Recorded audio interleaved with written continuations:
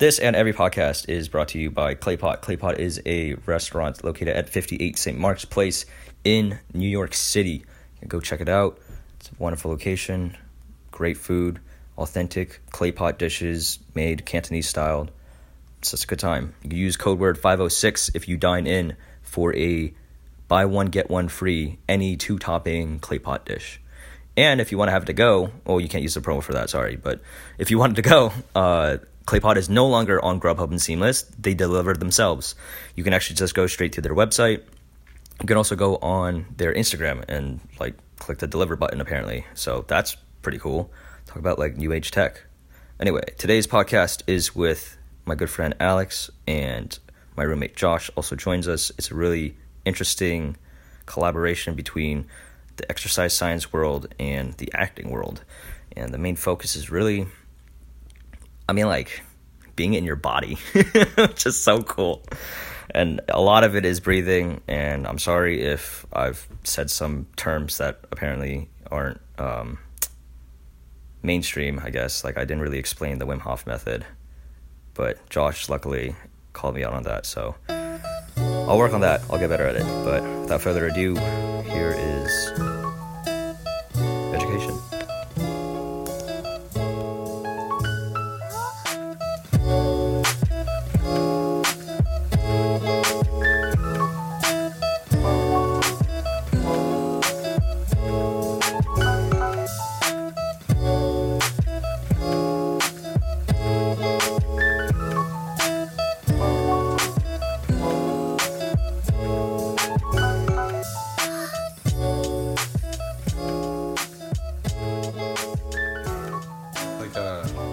I didn't really know until my senior year of high school that I wanted to be in a health field specifically geared at helping people stay uninjured, which obviously means physical therapy or something.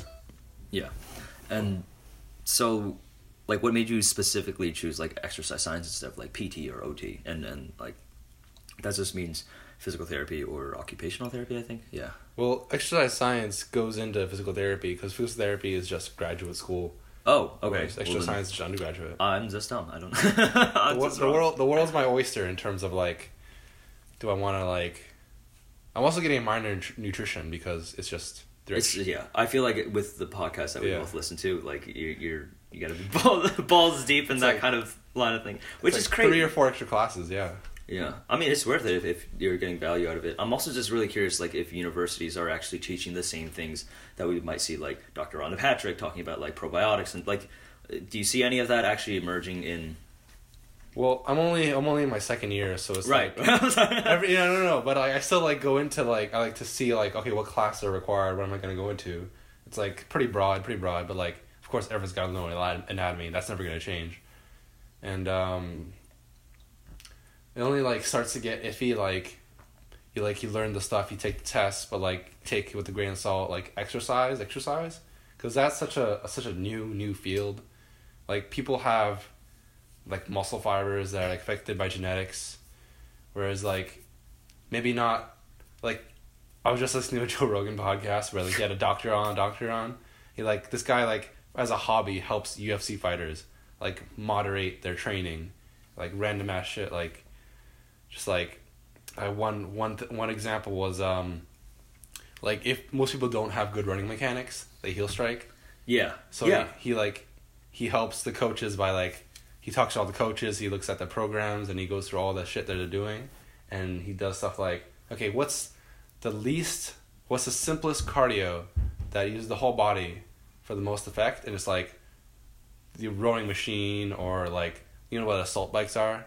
No. It's a regular bike where you give handles go in and out. Uh-huh. So it's whole body. I use that for my sprint intervals that I do every other week or once a week or whenever I can. And so that's okay, how do you what was I talking about? Using your body. Using your body. Yeah. With the UFC fighter. UFC fighter, yeah. This doctor helps UFC fighters change their training plan for some? Yeah. Let me just if I remember his name, I'll probably know what he actually did. But I think it's also just really interesting because what you brought up is something that a lot of people that I've encountered in like the PT, OT kind of sphere have said is like after taking their classes they realize like how nobody actually like fucking walks right, and it's like horrendous. Like it's like, oh my god, this is so bad for your body. If there's anything you can do to like fine tune any exercise, like how you use your feet and breathing mechanics, those two things are like such overlooked aspects of training that if you bring that up to any reasonable like gym coach for like jiu-jitsu or fucking like Soul Cycle or something, I don't know, but like breathing mechanics, just like breathing in and out, like no, but that makes sense because like with the UFC, I know with Alistair Overeem for some time before post TRT test, USADA testing and shit, when homeboy gets a little softer. No offense, don't kill me. But I know he had been training with Wim Hof, who was like doing the Wim Hof, the yogic breathing exercises. So I thought that was like super interesting. Whether or not that yielded to any like results, homeboy kind of got knocked out.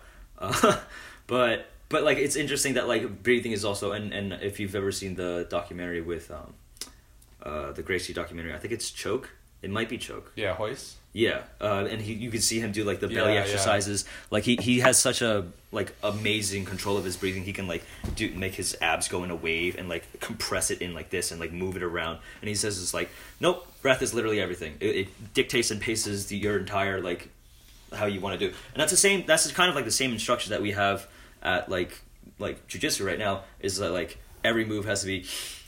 Don't forget to breathe. Yeah, exactly. Don't forget to breathe. I love it.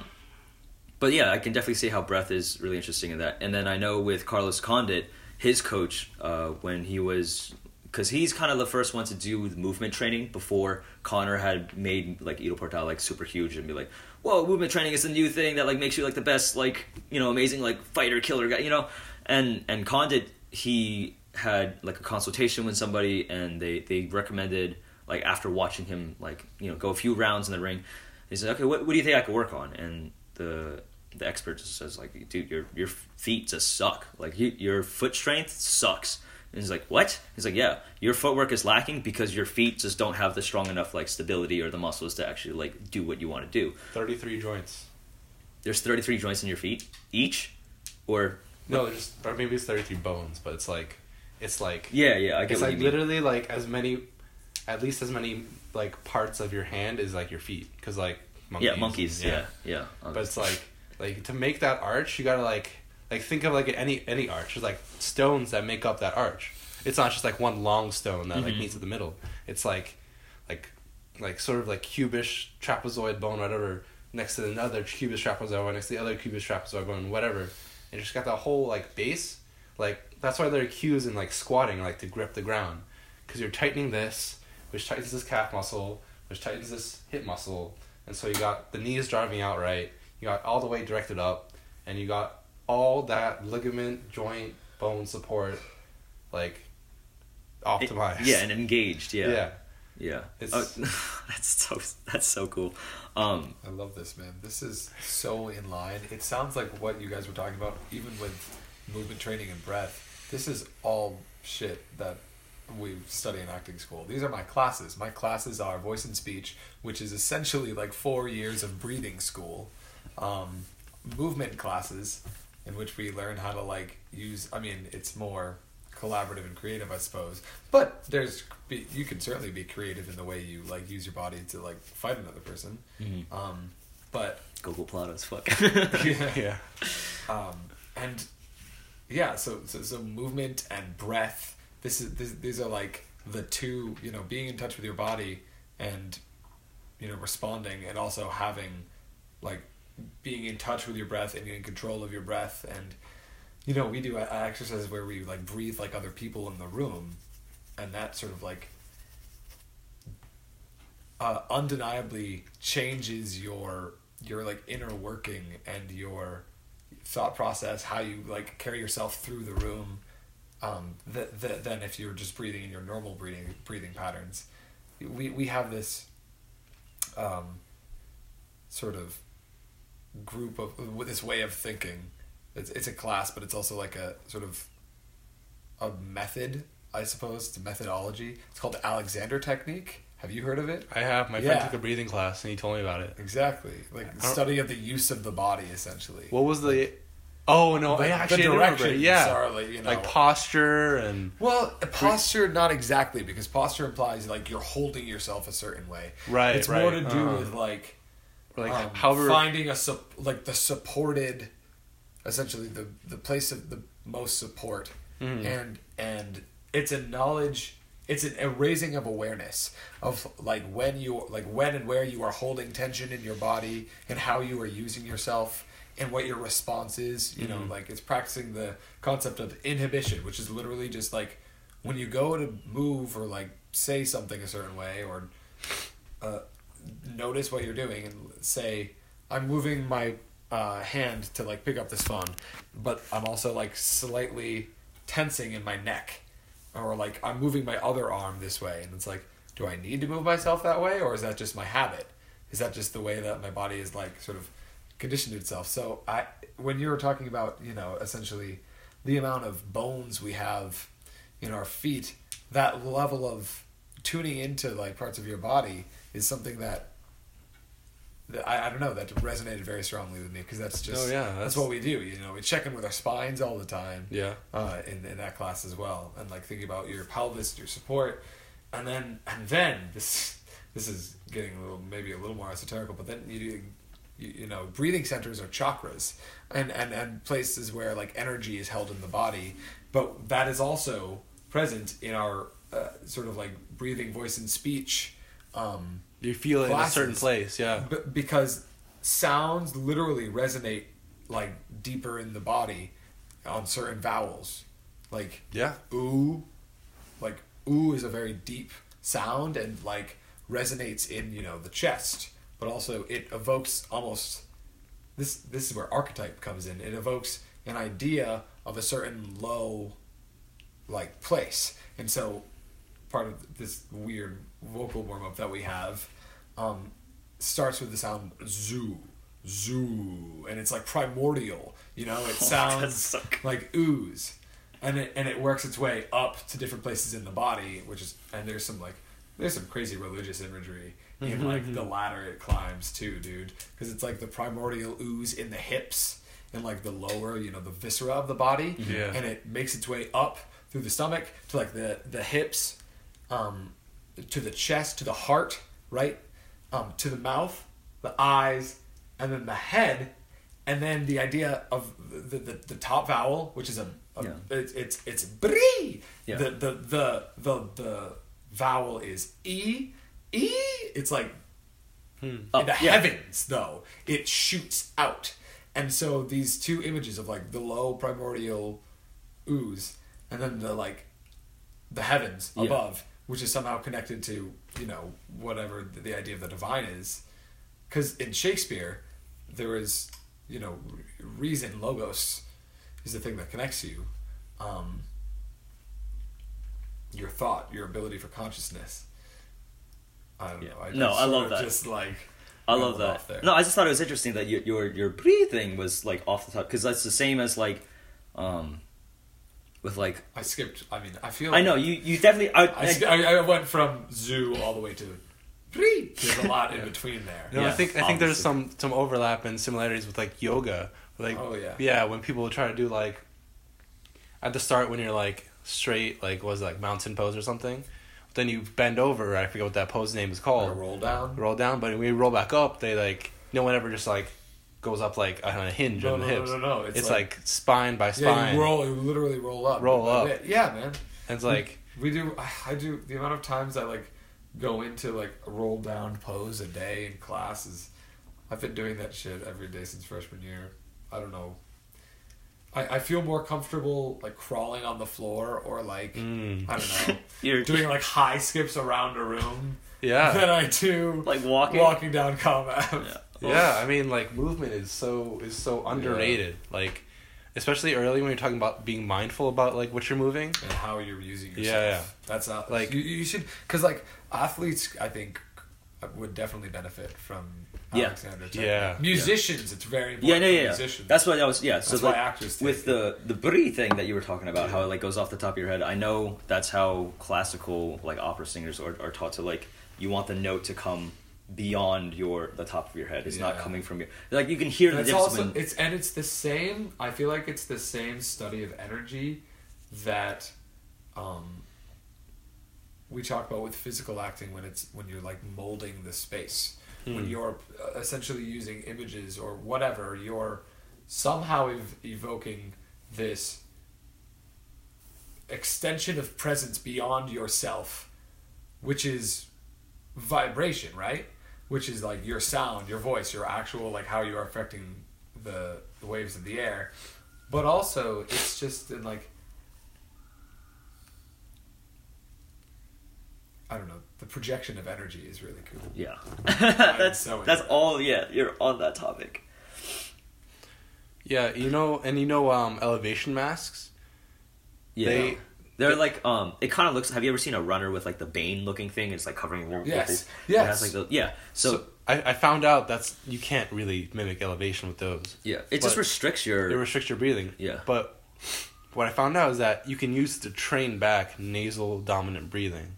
Because you know how, like, I don't know if you watch Stranger Things. I haven't, but I've seen the scene where, like, one of the kids is, like, to 11, and is like, he was a dang mouth breather or something. It's like that kind of thing of, like, if you breathe from your mouth dominantly, it's, like, poor breathing mechanics. Because you're, like, when you start to breathe through your mouth, like, when you're exercising, it's, like, usually in, like, a fight or flight, adrenaline pumped state. Whereas normally you should be in your nose. There are actually nerves in your nose that detect air going through and dilates your like blood vessels. It's like it's whack. It's like, it's in your nose. yeah. So it's like you're like Yeah, everyone's gonna say. Yeah, I hate being congested. It's the worst. Yeah, that's I realized that I was like a mouth breather for a large portion, and that's just because I had like really severe allergies, and I was always so it's always like, and I hate it. But like the times that I can breathe out of my nose, when I'm like lucky enough that it's not clogged, it definitely feels different. Yeah, and it's just like it all affects what sort of like energized state your body is in. Like in yoga, like people they emphasize nose breathing as sort of like in through the nose, out through the mouth or something, or at least timing the breath with the movement. It's like there are like certain key things about breathing that aren't emphasized. Whereas like you can go deep into the chemistry of breathing, but after someone understands it, you're like, okay, if you do this and you feel good, that means you can fix your breathing in that way. Like if you breathe a certain way, like if you breathe through your nose for a little bit and like just not all through your mouth, and like maybe like 5 minutes later you feel a little calmer, okay, so that means like you can stand to develop your breathing in that way. Or like sort of pacing your breath. There are certain things you can do, like in certain, again, yoga, but like just stretching in general, where if you take longer to exhale or take longer to inhale, it signals to your body like, okay, it's time to relax, to get loose. You're not overcharged, you're not in your fight or flight response. You're just letting the stretch. You can use the breathing and your thinking in such a way that focusing on either is doing the other a disservice, but like once you get a basic understanding of either, you can go into like little details like, okay, am I allowing my lungs to expand as much as they can? How am I using my arms, or is my spine in this? Like, am I on balance? Like, are my feet on the floor? Right. Yeah. Right, and like you can like with that, like you can feel like if you go to reach for something, or if you go to like do some kind of movement, like maybe some people are trained out of it, maybe we can do it as kids, but I know I used to move furniture one summer, and so coming from lifting, I started to look into like how to brace yourself with the breathing, and like I started to notice from a couple years ago, like, okay, moving with the breath is really effective, especially when I'm more like very mindful of it from the get-go. Because I can carry it over. Like if I lift something, I like breathe in, brace, lift it if it's heavy, and then like if I need to carry it, I can like time my breath to my steps. Like even like when anyone who's run has taken some kind of rhythm whether conscious or unconsciously. Yeah. Like either like Yeah, 2 yeah. steps, 3 steps, or 4 steps with each breath, like in or out. Like usually if you get mindful of it enough, you get like, okay, regularly I'm gonna take 3 steps, breathe, 1, 2, 3, like if my hands are like, Yeah. or like you like Yeah, while yeah, you're yeah. breathing, you're like, that sounds like a 7-minute mile. That's Yeah. But yeah, it's like stuff like that. Like you get like breathing and timing, breathing and moving. That's like very basic, and like immediately someone can see like this definitely feels easier than if I'm like breathing while I'm moving, or like not breathing while I'm moving, like ending a breath while I'm like in the middle of a movement, like halfway through a squat. You're like, you don't it's wanna- the worst. It's like Yeah. you can't finish it up. You're like, I have no more like energy almost. Yeah, Right? exactly. Breath is life, man. Yeah. Oxygen. That's why. Wim That's why Hof. you act on the line. That's why you like breathing and acting is really important because it's your inspiration. It's like what you're doing when you're where we're trying to essentially evoke in Meisner is a passing of energy back and forth, and the reason that it's like I say something then you say something, it's because it's forcing you to like basically like throw a ball of energy and then get ready to catch it, and as you're getting ready to catch it, you catch it and receive. That's why I mean it's a tennis match, but the exchange is a passing of energy back and forth, and breath is energy, right? Breath is life. Yeah. Yeah. Yeah. For sure. I was actually just like really interested if like what would be like you said that when people run, people have different paces. Is there like a general rule of thumb of what people should kind of follow? Like I can't imagine you like inhale on 1 step and then exhale on like 5 is a good way of like running, you know what I mean? So like do the numbers like have to match up, or like can you do like 3 breathing in and 2 exhaling? Like Well, usually people find their own rhythm, and it like kind of depends on fitness and how hard you're going and the intensity of the run. Like I'd say for like a jog where just like I guess I usually just do like warm up jogs. It's usually like 3, maybe 4 if I'm like it's like 3 breaths per step. yeah, but I mean that sounds about right. Yeah, because it's like if it's 4, then I'm like really trying to like dial in on my like nose breathing. But if it's like 3, like I'm just trying to get my body warm. I'm not trying to have like a mindful jog, which has its place, but like it's pretty individual. Like if you're sprinting, you're gonna be in like whatever. If air can get through that hole, breathe through that hole. Yeah, like because like that's because like I've done a sprint. I did a sprint piece a couple weeks ago. I was like, okay, maybe I can like breathe through my nose for the first piece, but like I'm doing 6 pieces here, and by halfway through these pieces, I know I'm gonna be like a fish out of water. So it's like 99% people can stand to benefit from dialing their breathing in a mindful exercise. Yeah. But it's like you like develop it. It's like a practice. You like develop it. It's not like you can prescribe something, and even if you do, you have to have some kind of understanding of the individual and what their goals are and what they're doing, the activity, intensity level, and all that. Mm-hmm. And like what, like if you know, but I was curious what your opinion on like the Wim Hof method was. I do it almost every day. Okay, sick. Do you take cold showers? Oh yeah, that knocks me out. That's so. Wait, what do you mean by knocks you out? I do it before bed. Knocks What? me out. I do it in the morning, and Why it do you wakes do it me in the up. morning? That doesn't make it. How does it knock you out? I mean, I guess you feel Cold like super showers? fresh. Yeah, it's weird, man. I That's do just it. doing it. It's Ice one of those cold. things. For those of us not familiar with the Wim Oh. Hof method, I Um, will play the part of an unknowledgeable audience member right now. yeah. Okay. I mean, you do it, so would you Yeah. like to explain it? So it is several like 3 or 4 part method of like sort of it's like a mindfulness practice. It basically I love the is. method. Yeah, and it's so the main part is the breathing. So basically, you get this sort of carbon dioxide debt where you're breathing so you're hyperventilating until you're hyperventilating like 30 or 40 breaths. Yeah. And you lose too much CO2, so you get lightheaded or something. But then you hold. Yeah, I'm just explaining the method right now, and then we go on why. You hold no breath in your lungs for as long as you can. Usually, once you get to like 90 minutes, you'll feel that urge. Are you talking about 90 seconds? like yeah, clearing yeah. out the lungs? Yeah. Yeah, dude, this is a Linklater exercise. That is a Linklater voice exercise that we do our freshman year. We call it vacuuming the lungs. I want to know why you guys. Wait. Yeah. And then No, but this is all done in the same Yeah. exercise. Yeah. And then once you feel that urge to breathe, you take in a breath, hold that for 10-15, sort of squeeze, and that sort of like somehow affects your blood vessels in a way that like gets the blood flow going or something. But like you do this method for like at least 3 or 4 rounds, and that like you get such an amount of oxygen in your body, you're saturated with oxygen. And so after 3 or 4 rounds, you probably get a little bit tingly or lightheaded. And then like a couple times it's almost hallucinogenic because you're getting oxygen high. That's basically what it is.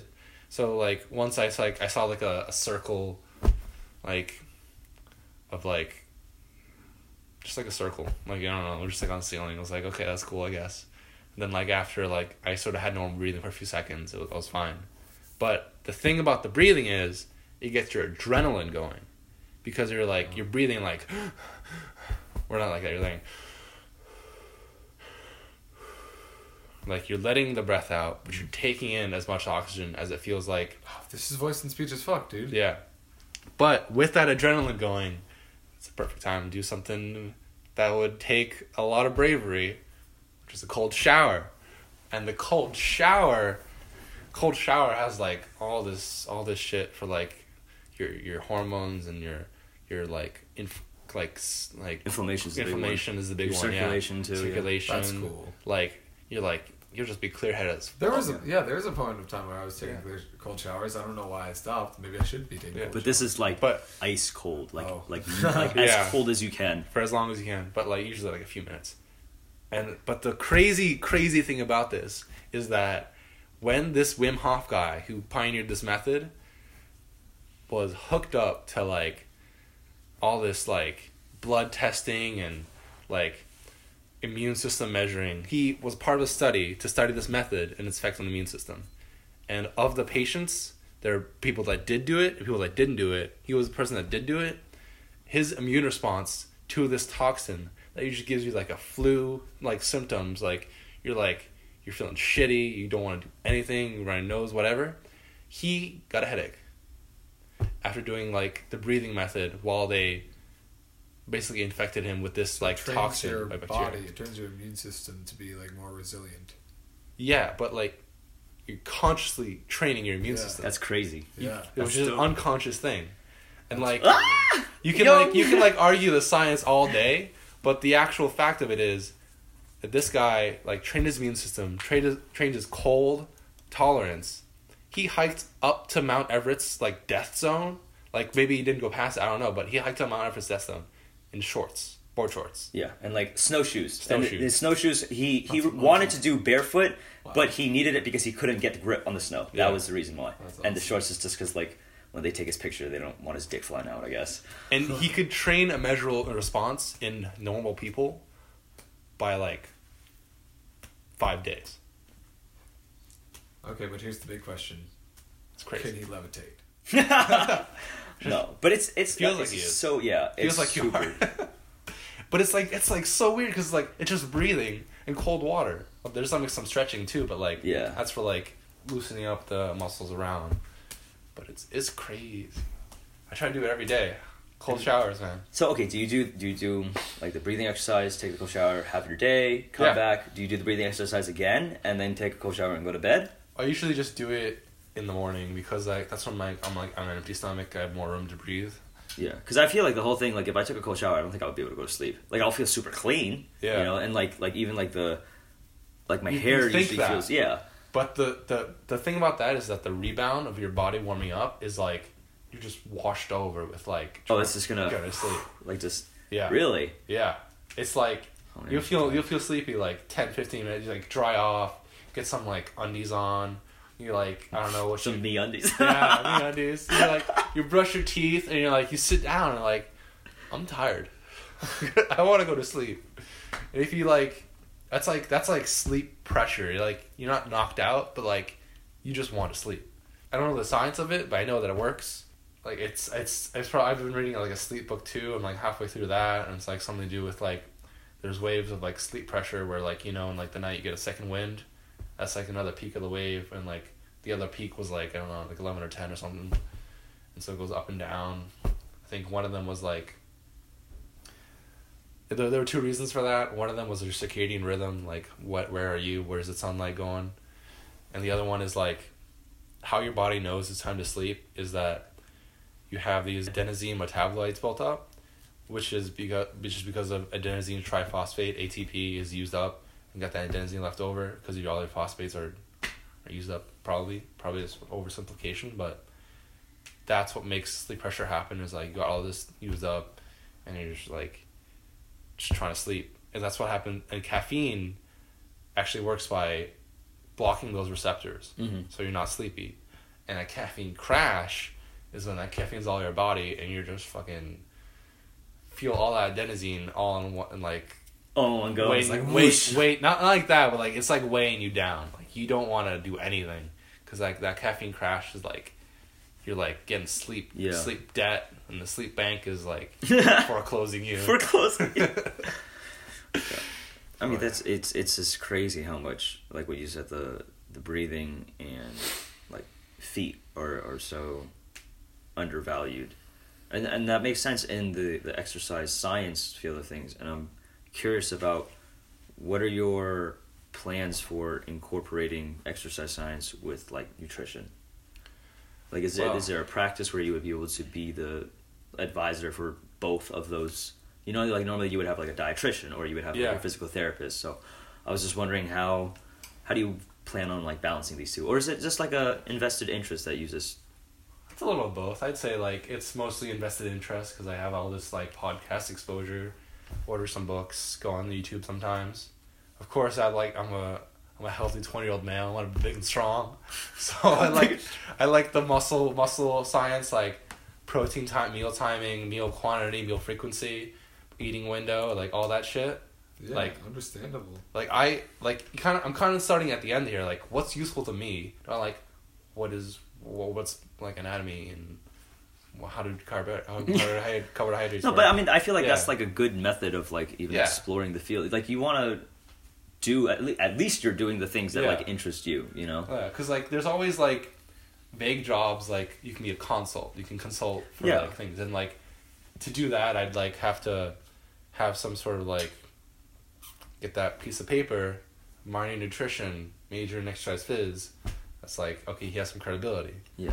And then from there, like hopefully along the way to the course of my college years, I'll get some sort of like intern work at somewhere or another. But right now I'm trying to get on this like assistant coach gig at the rowing team at my school, but the coach won't reply to my email even when he was demonstrating like a halfway pistol squat, and I was like, oh, I just did that for my workout, dropped ass to the ankles in front of him and the people he was demonstrating to, and this cute girl I'm flirting with. And he still hasn't replied to my email. And he's like, yo, I'll reply soon. And I was like, okay, but like... It's perfect form. Yeah. See you tomorrow. Yeah, exactly. I was like, get me some like hours working with people. Like I can do something. I sent him like, here's how you make a core that doesn't use sit-ups and like is effective. And it's like, I found this like one doctor is like life's work is on the spine and like making it stable. Yes. Yeah. And he's like, so this dude's name's Stuart McGill. He works in Canada or some shit. One of those places, you know. Yeah, I don't know. It's in the snowland.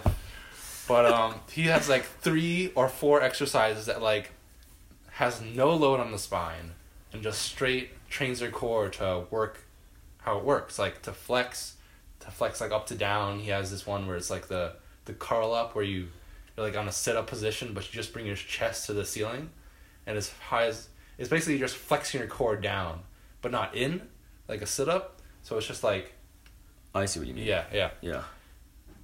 So it's like a modified sit-up in that way. Aren't like regular sit-ups like kind of bad for your spine or? Yeah, because they just like, it's like a cup, right? When you're like, if you put the cup on a table without like all like the bottom of it, it's like, oh, it's just gonna all the load is on that one point. And if that one point is a vertebrae, maybe you're not gonna feel it after like a few weeks, few months, but whatever.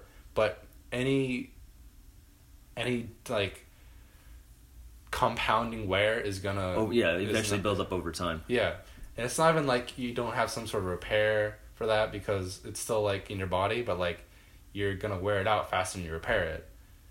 And so, anyways, there was like the first core thing was like for the front was like a modified sit up. The second core thing was like a bird dog, where it's like you have one arm, one leg extended, you're on your hands and your one hand, one knee, and just sort of like consciously try to you test the stability of your core like diagonally. So this one was like up to down. This is diagonal now, and then you just like you do so there's like circles with your legs and arms. That, Wow. Like sort of like challenges your core. Yeah, those suck. Like any kind of like exercise, like any kind of calisthenic where you're like holding yourself, but then you're like slowly pulsing. Holy shit, those suck. Yeah, Those suck, and they like rip. Yeah, that's like very so efficient for a core. And the third thing is just like side planks, which is pretty standard. like standard, but like kind of underrated because it's like train your side of your core. Yeah, most people It's just like- want the front It's because not fancy, yeah, but it works. It works. No, And you it's gotta like gotta get that V, bro. I mean, it helps. Like that's literally like he didn't like this like guy. He doesn't say like, oh, other core is bad. He says like, no, this is just core that won't put load on your spine, and you definitely need movement specific training if you're like a fighter or something. Mm-hmm. But these are 3 exercises that don't put load on your spine and train your core directly, without any like repercussions, like as far as like that goes in terms of exercise. And the fourth one was like stir the pot, where you have like a Swiss ball, you know, like those bouncy balls. Mm-hmm.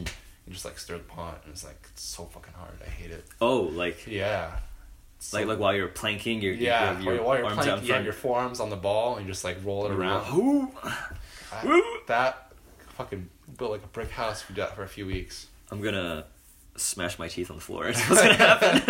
Yeah, because like you don't want to fall. It's just like you're tensing. No, it's gonna be like Yeah, immediate. try to move, but it's like that's like some good core. Yeah. So I guess what is your opinion on like heavy weightlifting as opposed to like those kinds of like calisthenic kind of training?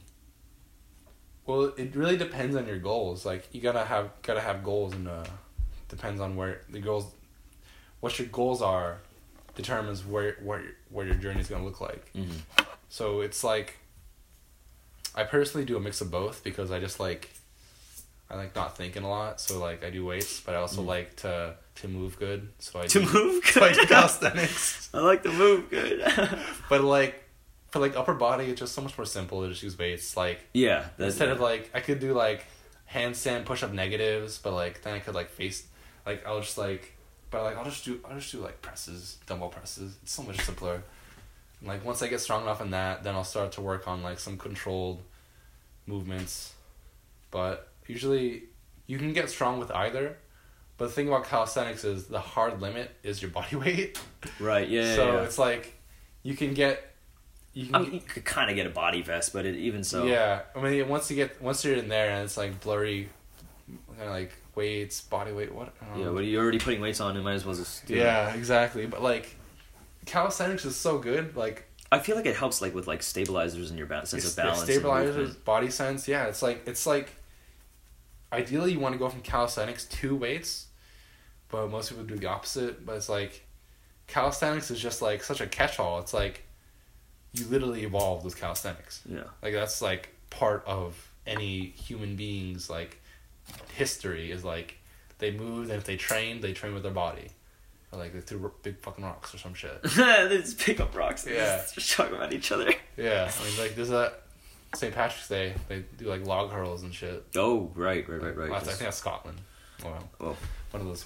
I know places. what you were talking Yeah. about, but it's just culturally ignorant. Yeah, basically, and like, it's like each has its place, and it always depends on the goals of the person, but like, usually doing something is always going to be better than doing nothing. Yeah, of course. It's like, you can get stronger with your body or weights as long as you like have some sort of metrics to record it with. Like, if you naturally can do like 10 push-ups without stopping, then like you can make a workout scheme as like, okay, do you want to get more muscle control? Do you want to build like, you want to add volume? Because volume is usually what dictates size, even though some size add when you just do like a a straight like 5x5, 5 reps by 5 sets. But like let's say you can do 10 push-ups. And so if you want to increase the number of push-ups, the way isn't to do 10 push-ups every day and then like try to add one more each time. Like maybe it is at first, but like eventually you're going to have to change the way your muscles react to workout, or change the workout your muscles are reacting to, because your muscles are already adapted to that workout. Yeah. It's kind of like when you take like a deload week and then like you switch it up for the next cycle. Yeah. So you can change that by like certain parameters, like how slow you lower yourself. That's an eccentric movement, so it's like resisting force. Or it's how fast you push yourself up. That's a concentric movement. That's how it's like producing force. So usually any movement can be categorized into either of those two. If you're training for like strength, then like you're gonna wanna produce force. You're gonna wanna use a concentric movement. You're gonna wanna move as fast as possible. Fast twitch, get that weight moving, and otherwise like, but strength can't be everything, because like you gotta, most people and like most laymen like just have to like, just want to like look good or something. Mm-hmm. Like usually if that goal is like to look good and like be like strong enough, then like you change the parameters of the training, but to like have a certain standardized like tempo. Or like the training I have now is just like, I found this online on like this off this coach called Charles Poliquin, where he has this website called Strength Sensei. It's like, it's kind of cringy, but like he has like straight up facts. It's like, okay, here's a routine for like a busy student who just like wants like 30 minutes in the gym, like a 5-minute warm up, and like it's like, oh wow, this just lays out like, okay, 2 upper body days, 2 lower body days. It's kind of like a bro split, but wait, this has wide grip pull-ups, dumbbell bench press, and overhead dumbbell presses. And like they're like so, he like explains the specifics of each. Like the overhead dumbbell presses are drop sets, which means you take, let's say you do 40 pounds, you do the way it's set up is you do 6 reps of those, but then immediately after you do those 6 reps, for a up 2 seconds tempo, down 4 seconds tempo, you do 4 reps of a lower weight, and then you do in the same tempo, and then you do 4 more reps of an even lower weight at the same tempo. And that's because the shoulders respond to volume better. Because if you're trying to hold something up, or like trying to hold like a fucking elk carcass on your back, you're gonna be using your upper arms and upper body and all that. And usually that tends to mean that people in general, their upper body responds to volume better. Whereas in the lower body, in terms of like strength, raw strength, it's like intensity, weight. I mean, usually people train their lower body with volume too, but there's like so much difference between your bicep and your deltoid in terms of like what kind of like muscle it can have and how it responds. Like this routine is just sort of like in the middle. Like some people are going to respond to this well. Like it's going to have enough to stimulate your biceps so that you'll have like, you can notice the peak. Like you'll get bicep size even with like, I'll train them directly. And like it has like a deadlift day, it has like a squat day. I like it because it alternates like the squats with hamstring stuff. So it's like front and back, and you get like one muscle stretches, the other one relaxes, and it's like got like a synergistic effect of the I've heard that before. Like like some people would just do like chest and legs or something crazy like that, and other people are like, nah, you kind of need to do like chest and back. It just feels like all out of sorts when it's not like synergized together. But yeah, the specifics aren't really that important, because at the end of the day, if you go at a workout and you do the movement, it's like, it's really the intent that like gets you the results. Like you're gonna improve if you push yourself to that limit of whatever you're doing, like strength, power, endurance, size, whatever you're doing. It's like the intent at the end of the day, at the beginning of the workout, is what determines whether you get better at what you're trying to get better. Like exercise is the Swiss Army knife of like improving like everything.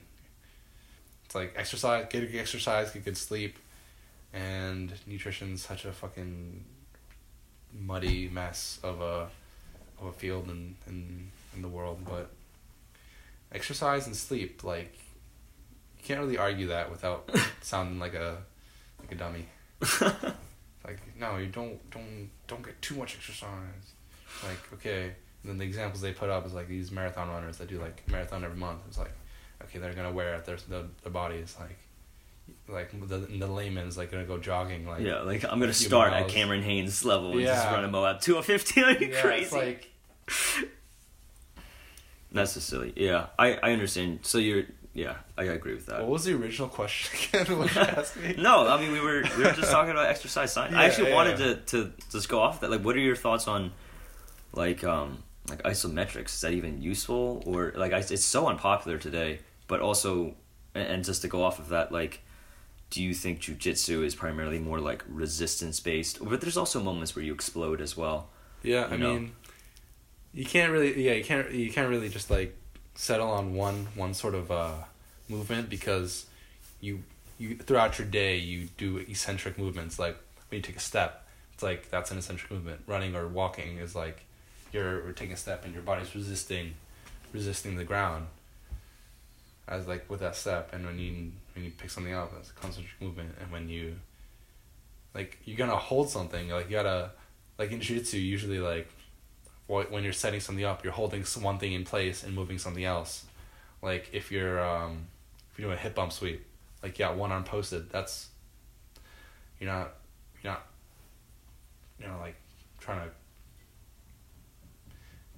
kind of a bad example, but like you're just trying to post your arm, like your biceps and triceps aren't like moving, you're just like straight, and it's like, well, I was thinking more of if you're like on bottom side control and you're trying to like just frame out, that's kind of a resistance where the guy's just trying to like smash you into to keep you down.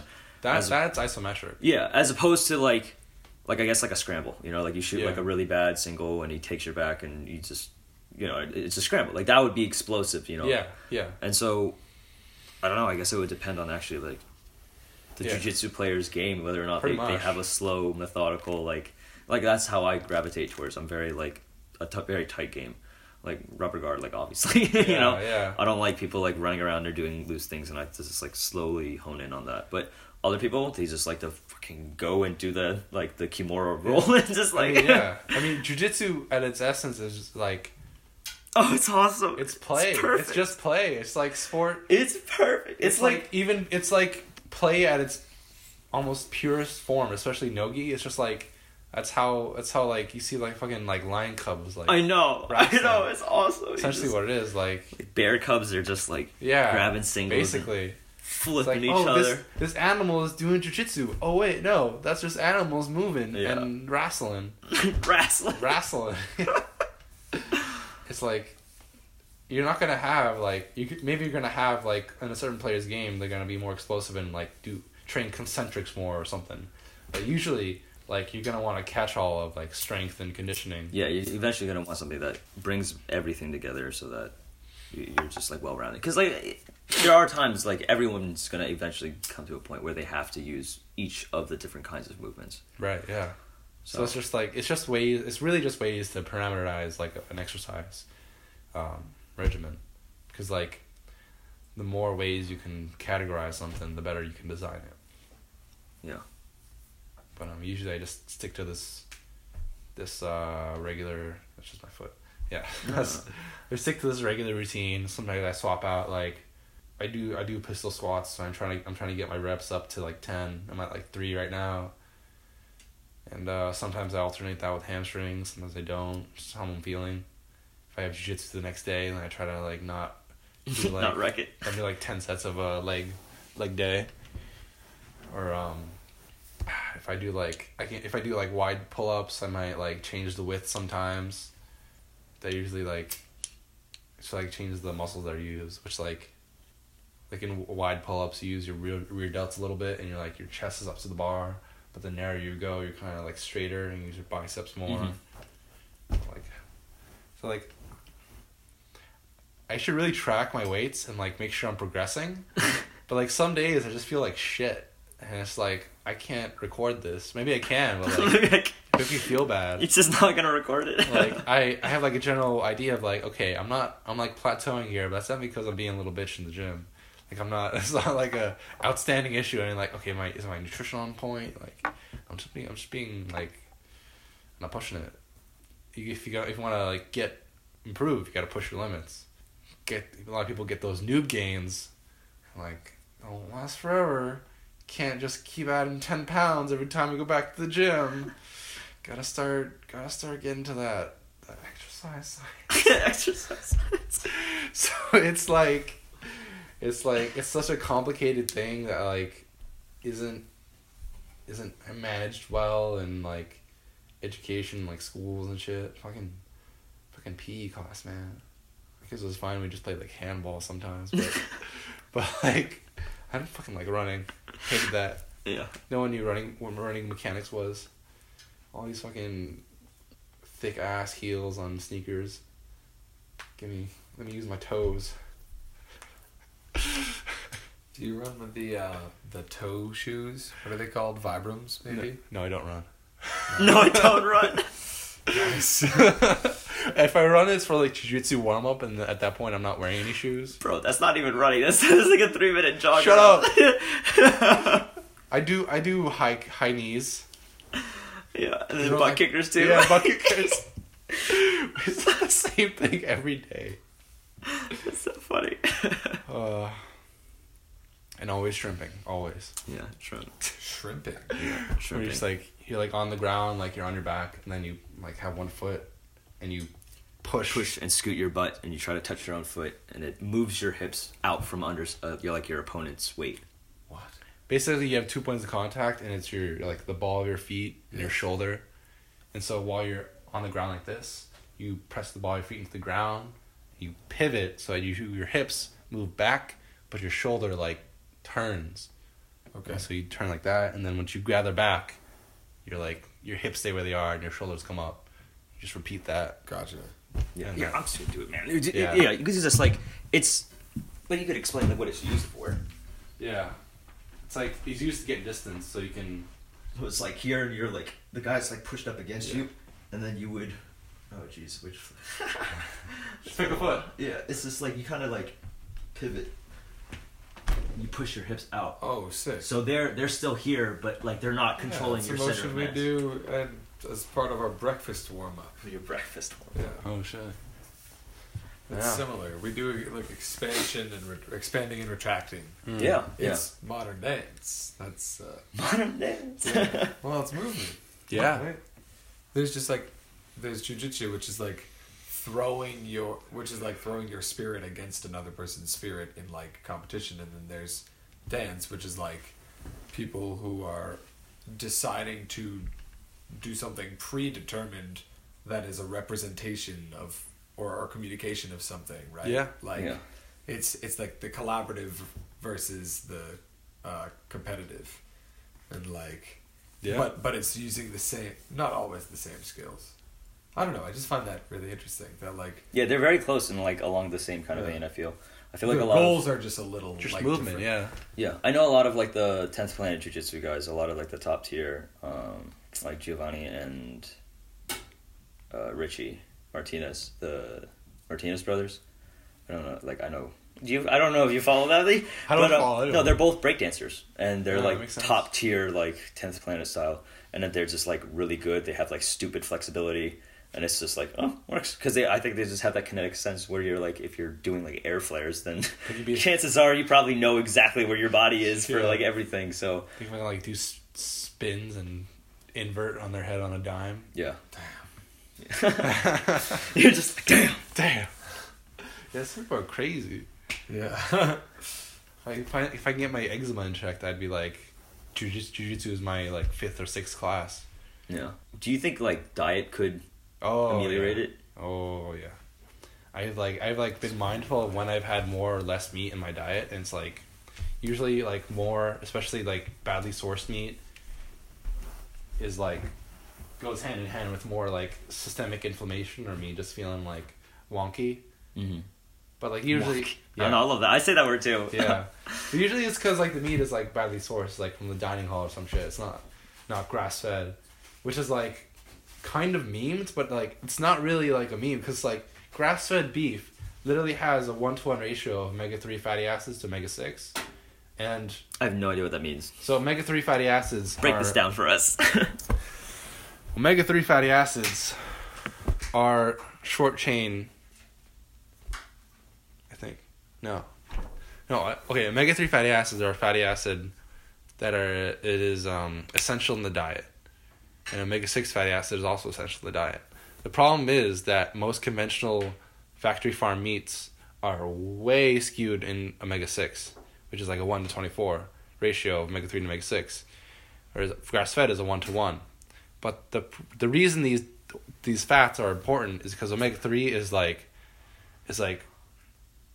especially when you get the right amount in your diet, it's way less inflammation in your body. That's why people take fish oil pills. Yeah. People eat flax and chia and all that shit. Because they have omega-3s. Like there's a lot more in like fish oil because like it's from the sea. It's like it's not gonna get more grass-fed wild grown than that. Sushi. Sushi buffet. Yeah. Yeah. But it's like I don't know the exact science, but like it's like there's like so many studies that like confirm that having a balanced omega-3 omega-6 diet is like one of like the big hitters of like controlling inflammation in the body, because you're literally depleting like a nutritious aspect of meat that like wild meat usually has. Like when you factory farm like any food, like you factory process any food, it's like you're gonna deplete it of something. Like it's like you just need it in the body. It's an essential fat. Okay. Wow. But like, yeah. But I do like that there's like kind of this resurgence of like looking at a person's diet before like, you know, throwing them up on like morphine and like codeine and stuff, you know? Yeah, unless you're in Florida when there's like 10 times the opioid prescription rate. Oh, but there's like retirement place, you know, there's give it to them. It's not the old people that are taking the opiates. Are you sure? Maybe. Opioids, fuck. Bad news bears on that. I'm sorry, Rabbi. That was like... But yeah, I have an intellectual hard-on for Rhonda Patrick. Nice. It's serious. Yeah. She's like, I actually I got my vitamin D tested over the last couple days ago. I'm deficient, but I'm close. Like after I've been like supplementing like inconsistently over the winter, but like if I like consistently do it for a couple weeks, go back to normal. Just in time for the sun to come back. Just in time for the sun. But vitamin D is crazy. Like Ron Patrick's like, vitamin D is crazy. It's like modulates like 1,000 genes, like 900 genes. It's like it's crazy. Like I didn't know that. Like that just means like it's like a lot of genes. Like you got a gene that like that makes you like your ears turn to ears. Like your ears. like you got like all these genes that like was affected by this like hormone.